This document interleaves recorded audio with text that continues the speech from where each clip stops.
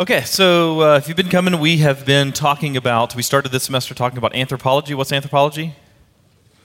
The study of man. Then we moved into hamartiology, which is study of sin. And now we're beginning into soteriology, which is study of salvation, okay? And so what we're doing with study of salvation is we began with this idea called the kingdom. And so this is kind of the storyline of Scripture to help us see how all of these sort of diverse stories in Scripture fit together. Think of, if you will, kind of each little story that you read in Scripture is a piece of a puzzle. And so viewed in and of itself, it can be kind of difficult to discern what it means until you fit it together in that entire picture. That's what the message of the kingdom is. And then along the way, we have introduced this idea of covenants, kind of the backbone of Scripture. So all the stories kind of put flesh to it, but covenants are kind of the backbone. They're the skeleton of Scripture. They're God's response to sin. We talked about this a couple of weeks ago, that a covenant is an unchangeable, divinely imposed legal agreement between God and man that stipulates the conditions of their relationship. And we said that covenants are God's redemptive response to sin. They're God's redemptive response to sin. And if we misunderstand the covenants, then what we end up doing is kind of creating this amalgamation, creating this sort of a mixture of the gospel. And so we need to dive into the covenants. So we'll spend 6 weeks on covenants. And so we spent a week on the covenant, just kind of covenant theology in general. Last week we talked about the covenant with Adam. This week we're talking about the covenant with Noah. Then we'll do the Abrahamic covenant, the covenant that God makes with Israel at Sinai, called the Mosaic covenant, then the Davidic covenant, and then all of these things pointing towards this new reality called the new covenant that we see inaugurated in Jesus Christ. And so that's what we're going to be talking about today. So today we're going to talk about the covenant with Noah, the covenant that God makes with Noah in the book of Genesis. If you grew up in church, you heard the story of Noah, and we always use it kind of as a kid's story, which is really strange because this story is really terrifying. It's actually kind of like a horror movie. Yes, God does save 8 people, but he also destroys every other person on the face of the earth. And so I did some a Google search for trying to see what are the estimates for what the population was at the time of the flood. And I got everything from like 10,000 up to 10 trillion, which is a huge range. Like imagine you do your taxes this week and your accountant says you either owe $10,000 or $10 trillion. You'd fire your accountant, right? And so we don't know what the population was, but God saves 8 people. Everybody else is wiped out in God's judgment, in his wrath. We'll talk a little bit about that as we get into the story. So I want to kind of set the stage by talking about the context for this Noahic covenant. Noahic covenant, that's whether you pronounce that, not Noahic. Noahic covenant, the covenant that God makes with Noah. So what's happening around there? What's that in response to? So what's immediately preceding this is that there is God's word that he gives to Noah that he is going to destroy every living thing by means of a cataclysmic flood. God says he's going to destroy every living thing by means of a cataclysmic flood. And the reason that he gives is because of sin. That mankind in the chapter leading up to this, so in chapters 4 and 5 and then going into 6, we see this sort of unraveling. So Genesis 3, there is the fall of mankind, and then 4, 5, and 6, you see how quickly mankind just unravels into depravity. And so as a result of this, God is going to appear to Noah and he's going to say, I'm going to destroy all of the earth. Now, if any part of you thinks that's unfair, that's cruel and unusual punishment, then I think you have to go back and you have to understand what's happening in Genesis 3 and 4 and 5. Because what's happening there is you see this depiction of just how depraved mankind is. If you doubt the justice or the goodness or the rightness of God's judgment that he pours out upon the world, then what it really reveals is that your hamartiology is deficient. Your understanding of sin is going to be deficient. That's why we spent a couple of weeks talking about the doctrine of sin before we get into the doctrine of salvation, because you can only appreciate God's salvation, God's salvific work, if you first understand just how wretched and evil and depraved mankind really is. And so God's response to human sin is seen through two different lenses. On one hand, you see his wrath, you see his judgment. On the other hand, you see his mercy, the mercy that's shown here in this Noahic covenant. But his wrath and judgment first. That the goal of creation, we talked about this when we talked about the Adamic covenant, the goal of creation is that God created mankind and he made them in his image, and he said, now go and fill the earth. So the earth would be filled with my image, so that the entire earth would be a reflection of my goodness and my glory and all of these sorts of things. And instead, the earth now is filled with unrighteousness. And so God is going to fill the earth with a flood of wrath and judgment in order to wash away not only sin, but also sinners. But we also see mercy in the midst of this judgment. If you have a Bible and you want to look in Genesis 6:8, I might have put it in your notes as well. Genesis 6:8, it says, but Noah found favor in the eyes of the Lord. And the reason is in verse 9. Why? Because he's righteous, he's blameless, he walks with God. So God covenants with him because he's righteous. But what's interesting is that you learn as you read the rest of Scripture, you learn the reason that he is righteous is because God has first already initiated a relationship with him because of the doctrine of election. God has elected him and sanctified him and given him a heart and a mind to know and walk with God. And so this is a really important thing to recognize about covenants in general, that oftentimes a covenant is not given to establish a relationship between God and a particular person or God and a particular people. Oftentimes a covenant is something that comes in to an already established relationship. Noah is already in relationship with God by means of election, by means of God's mercy poured out upon him. So God mercifully elects him and causes him to be righteous, and then God covenants with him. And so it's kind of like marriage. We've talked about marriage as being a covenant. When you get married, you formalize, you legalize the covenant. But there is already a relationship that is established, unless you're growing up, hundreds of years ago, wherever the husband and the wife just meet each other there at the altar or whatever it might be. And so this is a picture that oftentimes a covenant is not something that just comes out of the blue. It's someone God already has a relationship with by his grace. And then he formalizes that. He legalizes that here in covenantal language. And so the first explicit mention that we get of a covenant there in not only the account of Noah, but really in the entire Bible, the first explicit mention is in chapter 6, verses 17 through 18. So check out those. Those are in your notes. For behold, I will bring a flood of waters upon the earth to destroy all flesh, in which is the breath of life under heaven. There's his wrath and judgment. Everything that is on the earth shall die. But here's his mercy and grace and love. But I will establish my covenant with you, and you shall come into the ark, you, your sons, your wife, and your sons' wives with you. So though the first mention, the first explicit mention is in chapter 6, we really see the covenant in detail later in the story. So chapter 7 and 8 are going to describe the flood itself.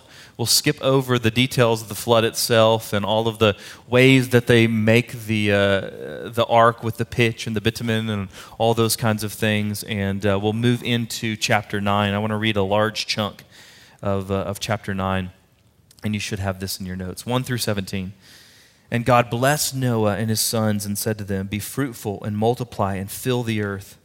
The fear of you and the dread of you shall be upon every beast of the earth and upon every bird of the heavens, upon everything that creeps on the ground and all the fish of the sea. Into your hand they are delivered. Every moving thing that lives shall be food for you. And as I gave you the green plants, I give you everything. But you shall not eat flesh with its life, that is, its blood. And for your lifeblood I will require a reckoning. From every beast I will require it, and from man. From his fellow man I will require a reckoning for the life of man. Whoever sheds the blood of man, By man shall his blood be shed, for God made man in his own image. And you be fruitful and multiply and increase greatly on the earth and multiply in it.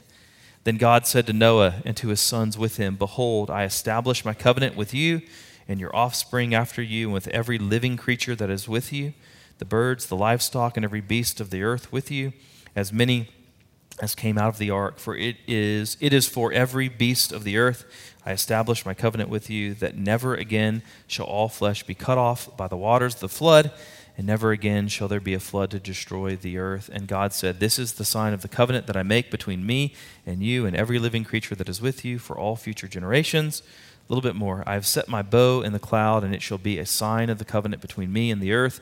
When I bring clouds over the earth and the bow is seen in the clouds, I will remember my covenant that is between me and you and every living creature of all flesh, and the water shall never again become a flood to destroy all flesh. When the bow is in the clouds, I will see it and remember the everlasting covenant between God and every living creature of all flesh that is on the earth.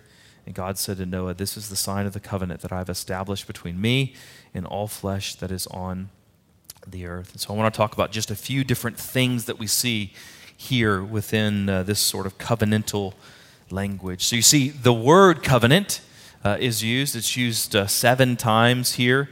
But not only is the word used, we've talked before, whenever we talked about the Adamic covenant, we said the word covenant is not used in Genesis 1 through 2, 1 through 3 actually. You don't see the word covenant there, but the concept of a covenant is certainly there. Well, here, not only is the word used, but you see all the different concepts, all the different aspects, all the various elements of covenants are here in Genesis 9. There's a sovereign ruler and a lesser, it's called a lesser vassal, a sovereign ruler who comes to a lesser vassal. There's stipulations, there's responsibilities that the sovereign ruler is going to say, this is what I am requiring you to do. And there's also some sort of element in which the sovereign is going to covenant himself to do these certain things. There's some sort of sign that's placed in a sacred place.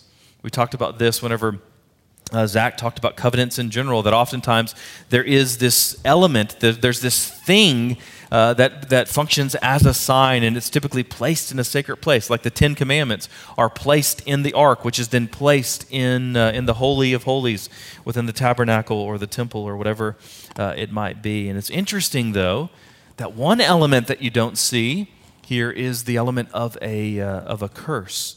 Man has responsibilities, but God's faithfulness is not at all dependent on man's faithfulness. And so we'll talk about that here in a little bit with the idea of this being unconditional.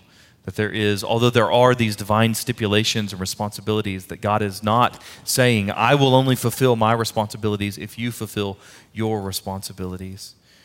So that's the first thing that we see, is not only is the word covenant used multiple times in this concept or in this context, but the concept itself saturates the text. All these different various elements of a covenant is there. The second thing to notice is who is the sovereign.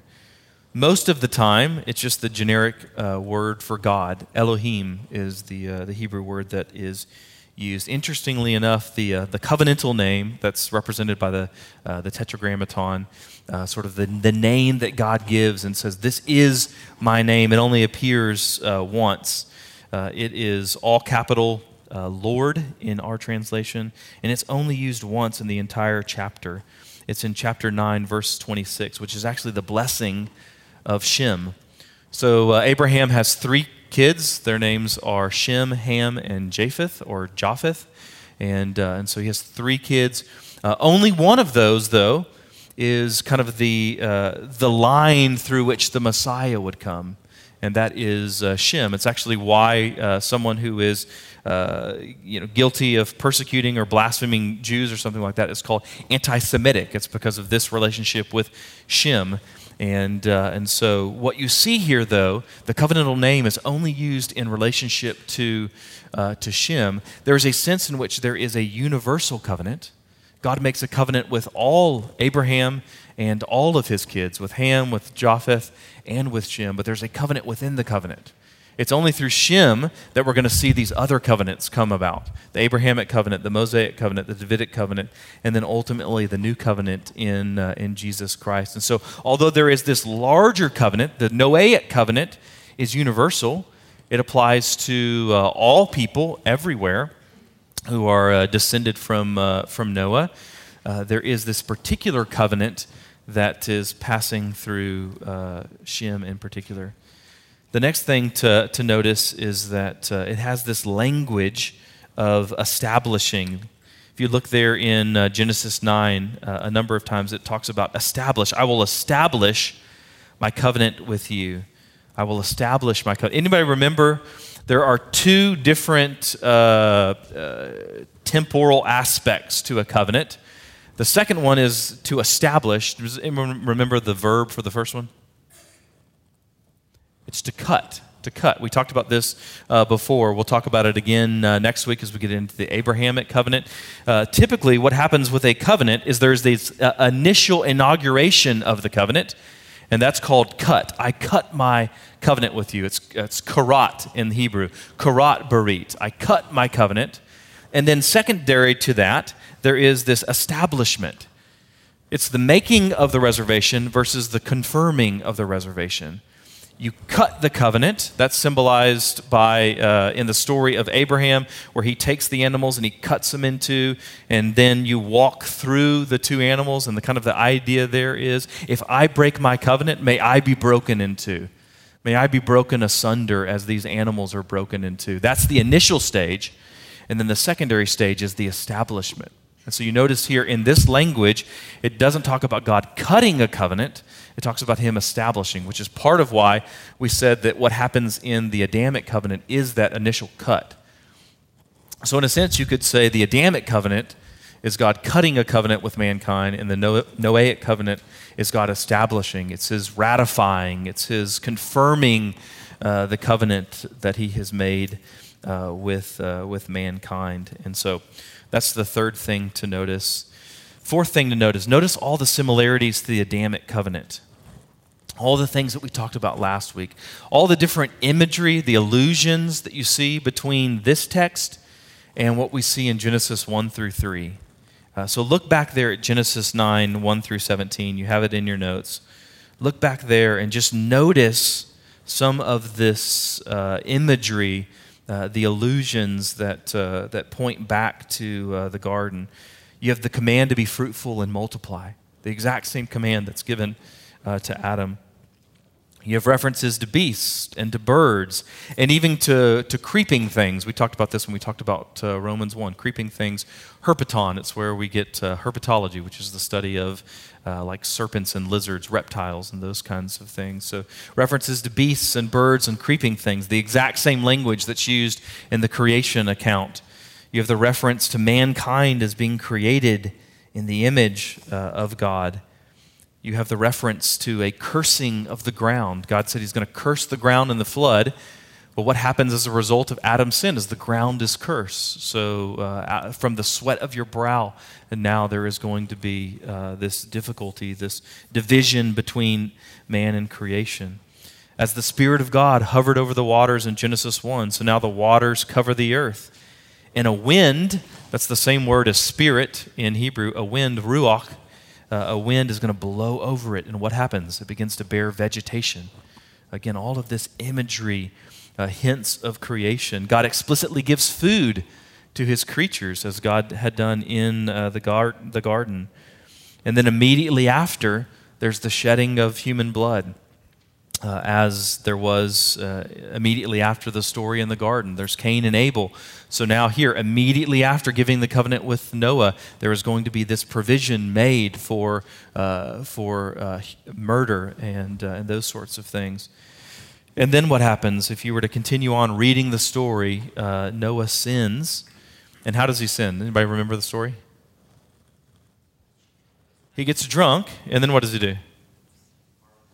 He gets drunk and then he gets naked, right? He gets naked and he is left ashamed. If you've seen the Noah movie with all the rock monsters and all that crazy kind of stuff, you see Russell Crowe there towards the end, laying on a beach completely naked. That's what's going on there.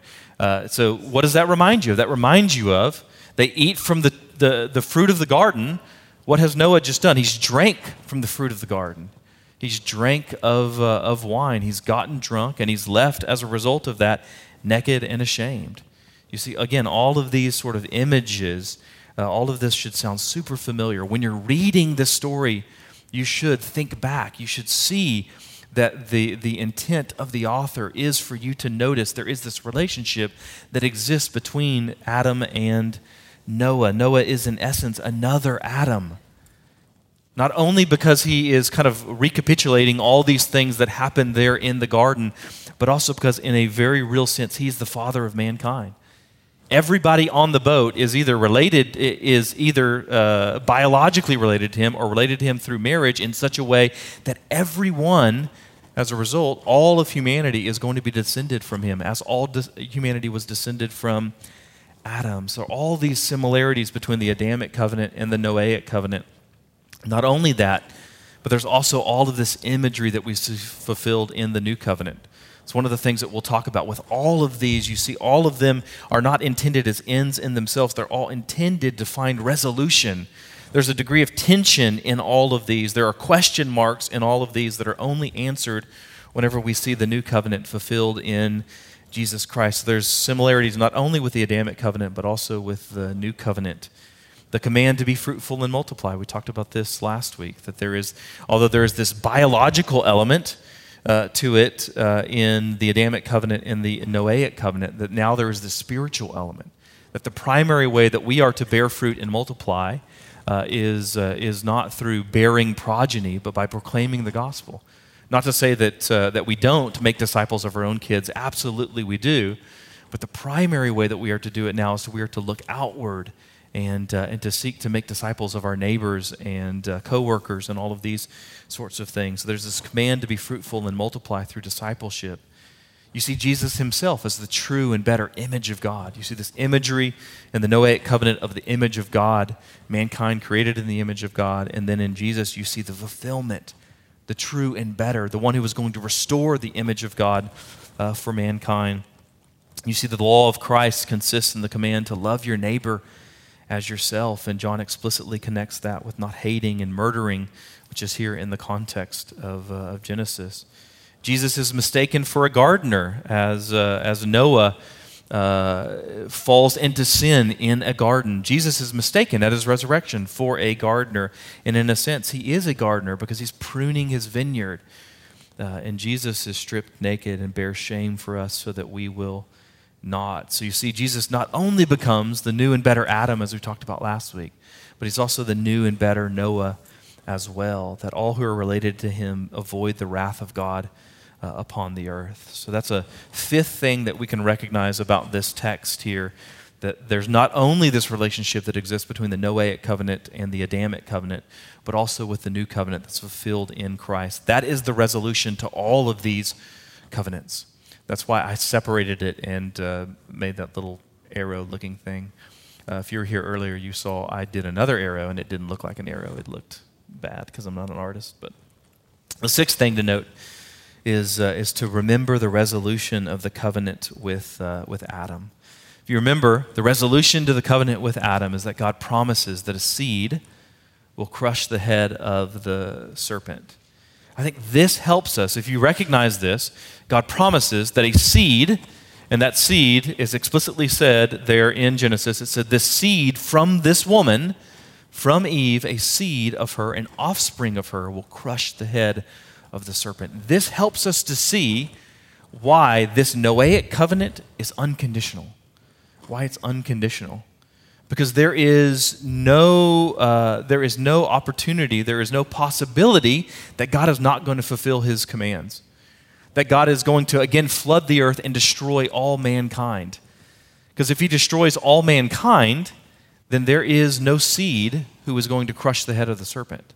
So this is why God's covenant is unconditional with them. Because if he floods the entire earth, unless you were to get like some DNA from mosquito in amber or something like that, like in Jurassic Park. There's no way to get the seed of the woman to crush the head of the serpent. And so you see here why this covenant is unconditional, and God calls it my covenant. He says, my covenant. Over and over again, he calls it my covenant. There's this aspect of it's possessive, and that he unilaterally takes on the provisions and the stipulations. Now, there are responsibilities for mankind. We'll talk about those here in a second, that mankind has a responsibility to not murder, to be fruitful, to multiply, all of those sorts of things. But God's faithfulness is not contractually dependent upon man's faithfulness. God will be faithful regardless, but again, that doesn't exclude man's responsibilities. So let's look at some of the elements of the covenant and the various responsibilities. So the first sort of element, the first responsibility that man bears, again, God is going to be faithful regardless, but he does command this of men. He says to be fruitful and multiply. What's interesting is if you were to continue on in the story, go out of chapter 9, get into chapter 10, get into chapter 11, and you see the exact opposite. Mankind is intended to spread about throughout the earth, and instead, in the story of Babel, what's happening? Mankind is gathering together instead. Instead of spreading out horizontally, they're trying to build themselves up vertically. And so like a mob all falling over each other, there's this horde of sin that you see within a couple of chapters. There's also this element in which part of the covenant consists that God is now going to put the fear and dread of man upon or within the animals. Seems like before this, animals weren't skittish, which makes sense. If you're Noah and you're trying to herd animals, imagine trying to herd like a skittish armadillo on the ark. Every time you like move a couple of feet, it curls up into a ball and it just sits there for an hour. You're never getting anywhere, right?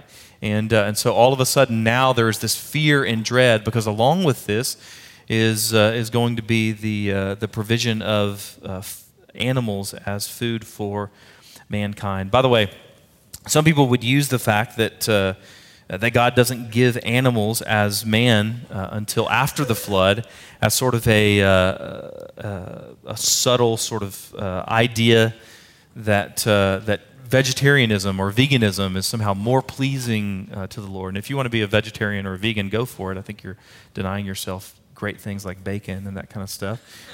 But you don't have the opportunity to do that. If you're going to do that, then do it for some reason other than theology, other than the Bible. You can't argue for vegetarianism or veganism or whatever it might be on the basis of theology. God explicitly gives animals to mankind to eat. Jesus himself eats fish, and ostensibly he eats lamb and those kinds of things, as he was a Jew in the first century. Paul says that we can eat whatever is sold in the meat market without any sort of crisis of conscience. And so again, there's not some sort of argument that you can make from theological grounds to the preference for vegetarianism or veganism or whatever. But if you have a health condition, then absolutely go for that. So there's two conditions, though, with mankind being given animals to eat. And the first one is that you don't eat blood. You don't eat blood as a sign for respect for life. And then there's also this differentiation between animals and humans. There's this differentiation. There's this recognition that there is an infinite divide that exists between mankind and animals.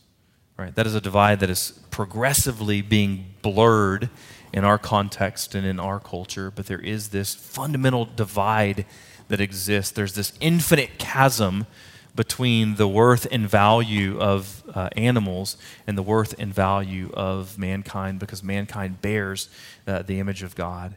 And so ironically, we've talked about this before, if you go to the website of PETA, People for the Ethical Treatment of Animals, they have an opinion on everything, right?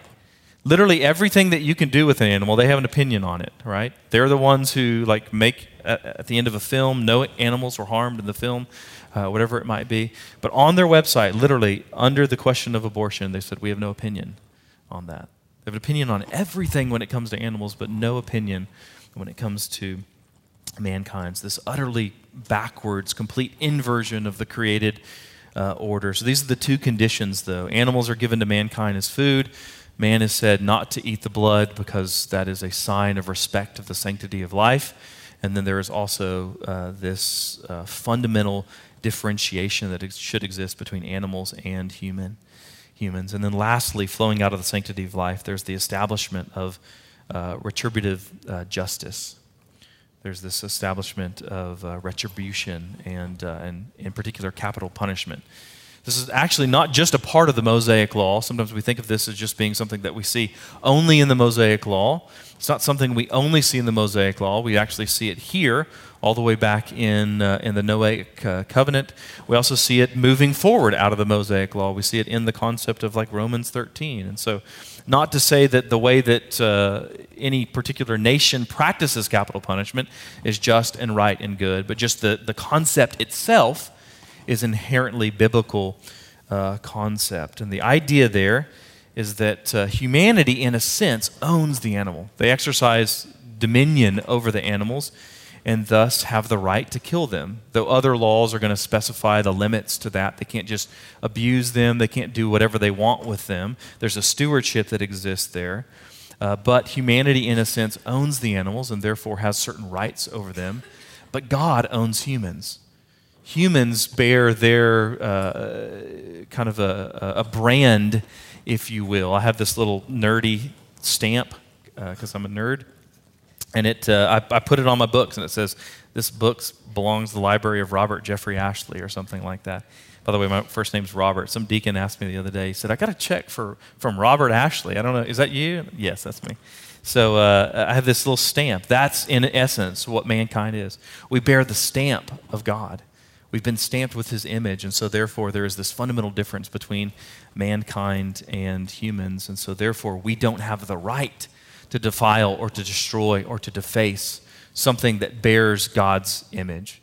We don't have the right to defile or deface it or to destroy it. So those are the various elements, the various sort of aspects that we bear some responsibility for, but at the heart of it is God's mercy. At the heart of it is God's grace. At the heart of it is God's oath that he would never again cut off the world through a universal flood, a promise that there will always be a seed and always be a remnant, because there has to be this ultimate seed, this true seed that is Jesus Christ, who is going to cut off the seed of the serpent. So let's talk a little bit about the parties of the covenant, the promises of the covenant, and then the sign of the covenant. Just read some passages here, and you can see the parties of the covenant. Starting in Genesis 9 through 10. Behold, I establish my covenant. Listen to this. These are the parties. With you and your offspring after you, and with every living creature that is with you, the birds, the livestock, and every beast of the earth with you, as many as came out of the ark, for it is for every beast of the earth. Genesis 9:12, and God said, this is the sign of the covenant that I make between me and you and every living creature that is with you for all generations.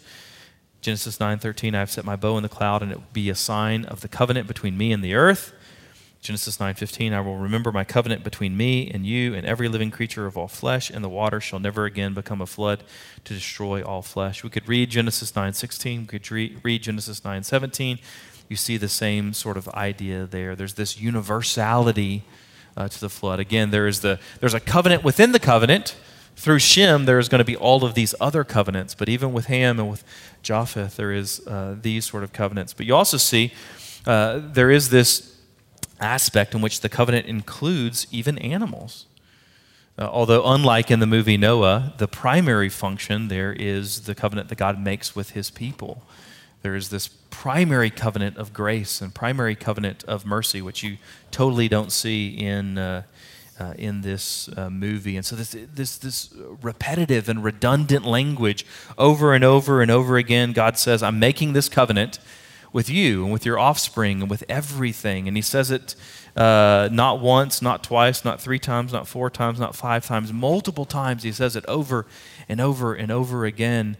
And the point is, because we are quick to forget. There is this repetition. There's this redundancy to it. Right now, we have to do 8 different medical things for our daughter every single day. We have to do 8 different medical things. She has to get an IV infusion, which takes about 2 hours. She has to get 2 blood thinners, one in the morning, one at night. She has to get 2 different doses of ear drops, and she has to take 3 oral antibiotics. Every single day we have to do that, at least for the next month. And so Casey, in particular, has set an alarm on her phone to help us remember all of these different things because we can't skip any of them. And so the alarm goes off at all these weird, inopportune sort of moments, but the reason is because we need a reminder. That's the repetition that exists here in this text. It's a reminder, but a reminder of grace. As these reminders are reminders of grace for us to help us to remember to love and care for our daughter the way that doctors have required. So this repetition of this language is a reminder of God's grace, that those are the parties, that all humanity and even all of creation is a part of this covenant. And the promise that God makes in verse 11, I establish my covenant with you that never again shall all flesh be cut off by the waters of the flood, and never again shall there be a flood to destroy the earth. Verse 15, I will remember my covenant that is between me and you and every living creature of all flesh, and the waters shall never again become a flood to destroy all the earth. Genesis 8:21, and when the Lord smelled the pleasing aroma, the Lord said in his heart, I will never again curse the ground because of man, for the intention of man's heart is evil from his youth. Neither will I ever again strike down every living creature as I have done. Genesis 8:22, while the earth remains, seed time and harvest, cold and heat, summer and winter, day and night shall not cease. So you see the elements of God's promise that he makes. Never again will there be a worldwide flood to cut off all the inhabitants of the earth. There is this continuity with the present order of seed time and harvest, cold and heat, summer and winter, day and night. This is sort of poetic language for the reality that God's not going to destroy the earth. And so if this is the appropriate response to sin, again, we talked about the fact that if you think this is inappropriate, if you think God is overreacting or something like that, then you haven't understood sin. You need to go back and you need to listen to our teaching on that. You need to go back and listen to preaching from Romans 1 through 3 when we work through that. You need to go back and rebuild. You need to have a stronger hamartiology. But if this is the appropriate response to sin, then what else but grace preserves us? That's what the Bible is saying. We've merited this. This flood, you and I should have been under those waters. We've merited this. We've earned this. We've deserved this. The only thing keeping us from it is God's grace that's signed and sealed by the means of an oath in covenant. So let's talk a little bit about the sign of the covenant. Most covenants that God makes with his people have some sort of physical sign associated with that covenant. And so we saw one last week with the baptism of Annalise Landers. And then we will talk about one here in a couple of weeks where we talk again about circumcision. Circumcision is the sign of the Abrahamic covenant. It's also, in a sense, a sign of the Mosaic covenant. And so all kinds of covenants that we see in Scripture. Some of my favorites that I wish we still did in the book of Ruth. You see there is this covenantal language where part of the tradition in that time was if you wanted to signify or seal a covenant, you had to take off your shoe and give it to somebody else. That's weird, right? If we asked you to come be a member of the church and all you have to do is give us a shoe or something like that. Or in the book of Genesis, Abraham is making an oath with or calling his servant to make an oath to him. And so his servant has to put his hand under his thigh, right? That would be really weird if you had to do that all the time. And so there's all these different signs, all these different customs and traditions and rituals that are associated with covenants. Well, the sign of the Noahic covenant obviously is a rainbow. There's no Hebrew word, by the way, for rainbow. It's just the word for a bow, not like in an orchestral sort of sense or like a hair bow or something like that, but like a warrior's weapon, like a bow and an arrow. And so why a rainbow? Why a rainbow? Well, because it's this sign. I put a quote there that I think is good. I didn't attribute it to anybody because I forgot who wrote it. But it says, the bow is a weapon of war, an emblem of wrath. God will now set it in the heavens as a token of grace. The Lord who makes his bow of wrath into a 7-colored arch of beauty to ornament the heavens is the one who will finally command the nations to beat their swords into plowshares and spears into pruning hooks. For the Prince of Peace takes pleasure in mercy, and the righteous one delights in grace.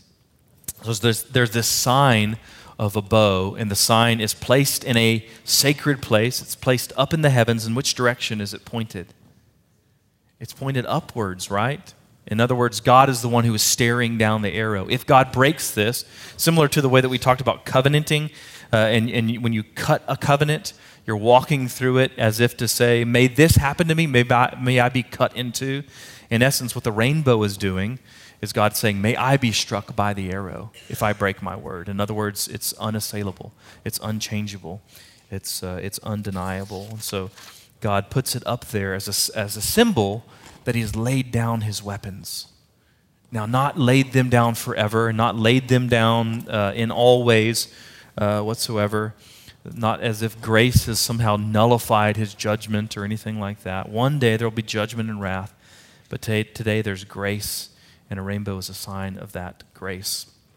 Ironically, it's been co-opted as a symbol of sin in our culture, but that is the original meaning of it. So I want to talk about a few things that we learned from the Noahic covenant, and then some things that we see as it moves into the covenant that God makes with his people in the new covenant, and then we'll do some questions. So some of the things that we learned from the Noahic covenant. First off, we see God's covenantal love and mercy and grace. We should see that in all of these. We talked about the fact that some people like to break up all of the covenants into this language of you have covenants of work, and then you have covenants of grace. And in a sense, what we saw is all covenants are grace. They're God's gracious, redemptive response to sin. And so we see here God's covenantal love and mercy and grace. The language of Isaiah 54:10, 9 and 10, I think is beautiful for kind of showing this sort of idea. Isaiah 54, 9 through 10, it says, "This is like the days of Noah to me, as I swore that the waters of Noah should no more go over the earth. So I have sworn that I will not be angry with you and will not rebuke you. For the mountains may depart and the hills be removed, but my steadfast love shall not depart from you, and my covenant of peace shall not be removed, says the Lord, who has compassion on you." So one of the things that you should see, although this is a story of wrath, this is a story of judgment, is you should see, against that backdrop of wrath and judgment, you should see all the more brightly the glory of God's love and mercy and grace shine. A second thing that you should see is that simply starting over isn't the solution. That simply starting over isn't the solution. That even the righteous, even the blameless Noah who walks with God still falls into sin. He still falls into sin. He gets drunk, he gets naked, he gets ashamed. So simply starting over is not the problem, because the problem is within mankind. The problem is they're on the boat, not just they're drowning in the waters. The problem is in the heart of mankind. So simply starting over isn't the solution. It's like me in college. In college, I wasn't a good student, and I didn't know the Lord yet. I certainly didn't know a good work ethic or anything like that. So each semester, I would fall further and further behind, and I would think, if I could just get to next semester, I'll start over. I'll have a clean slate, and next semester will be different. And it never was. And that's kind of the idea here, that simply starting over doesn't help, that something extrinsic is necessary, that we need this alien righteousness is something that we're going to talk, not like alien like E.T. or something like that, something that is without ourselves, something that is not within, something that comes from without. We need an alien righteousness, and we'll talk about that in our sermon. And then as with the covenant with Adam, there is this universal focus, which is interesting because the next three covenants that we're going to deal with, there's narrowing of God's covenantal language. It's narrowed down from Noah, it's narrowed down to the line of Shem, and then from there further down into Abraham, and from there further down not Ishmael, but only Isaac and his children, and then it goes down into to Israel. So Isaac's children are Esau and Jacob, and it only goes to Jacob's children, who are the people of Israel, and then from there all the way down into the tribe of Judah, and then in particular to David. So you see this progressive narrowing of the covenant until it goes not only to a particular tribe or to a particular line, but to a particular person that is Jesus Christ. There's going to be this narrowing, but here you see this universal focus to it. We've talked about this a number of times before, that lots of people think of kind of the church as this parentheses in God's redemptive plan, but really Israel is the parentheses. You see here God's plan is for the entire earth to reflect his glory.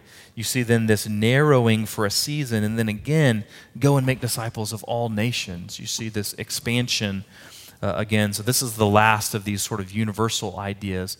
It will then restrict for a few weeks and then spread back out even more. So those are a few things that we learn from the Noahic covenant. And then lastly, some things that we see just with the culmination, the fulfillment, the way that the Noahic covenant is fulfilled, it finds resolution in the new covenant. We see that God saves a remnant of his people from his wrath and the consequences of sin. Not those, obviously, who are physically in an ark, but those who are spiritually in Christ. So you see this similarity that exists between what happens in Noah and what happens in the new covenant, that God saves a remnant of his people from his wrath and from the consequences of sin. You see that to reject the preaching of Christ is likened to rejecting the preaching of Noah. You actually see this analogy made there in the Gospels, that those who do so, as to reject the preaching of Noah in his days was to face condemnation and wrath and judgment. So to reject the preaching of Christ today is to invite rejection and judgment and all those kinds of things. And if the blessing of being in Christ is greater than the blessing of being in the ark, then we can imagine that the judgment outside of Christ is even greater than the judgment outside the ark. And then lastly, we see that God will never again destroy the earth by means of a flood, but that one day he will recreate the world in perfection, that the new creation that this story represents will be finally realized in the new creation that Christ brings. So that's a little overview of the Noahic covenant. I want to invite Zachary to come up. We'll do some Q&A, and then we will be done.